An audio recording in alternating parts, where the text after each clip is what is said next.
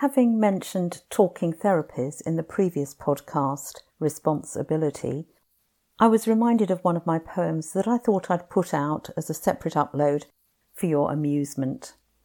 I wrote this in 2016 when the subject of the poem was extremely popular. It's called Antidepressant. Colouring, that's the thing to do for stress relief, I hear. Forget the talking therapies, they're so last year. Just grab a pack of crayons and a book that's black and white. With the minimum of effort, you can make your world seem bright.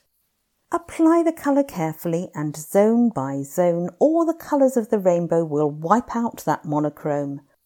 Who needs Valium, chocolates or booze? Try colouring, colouring, colouring.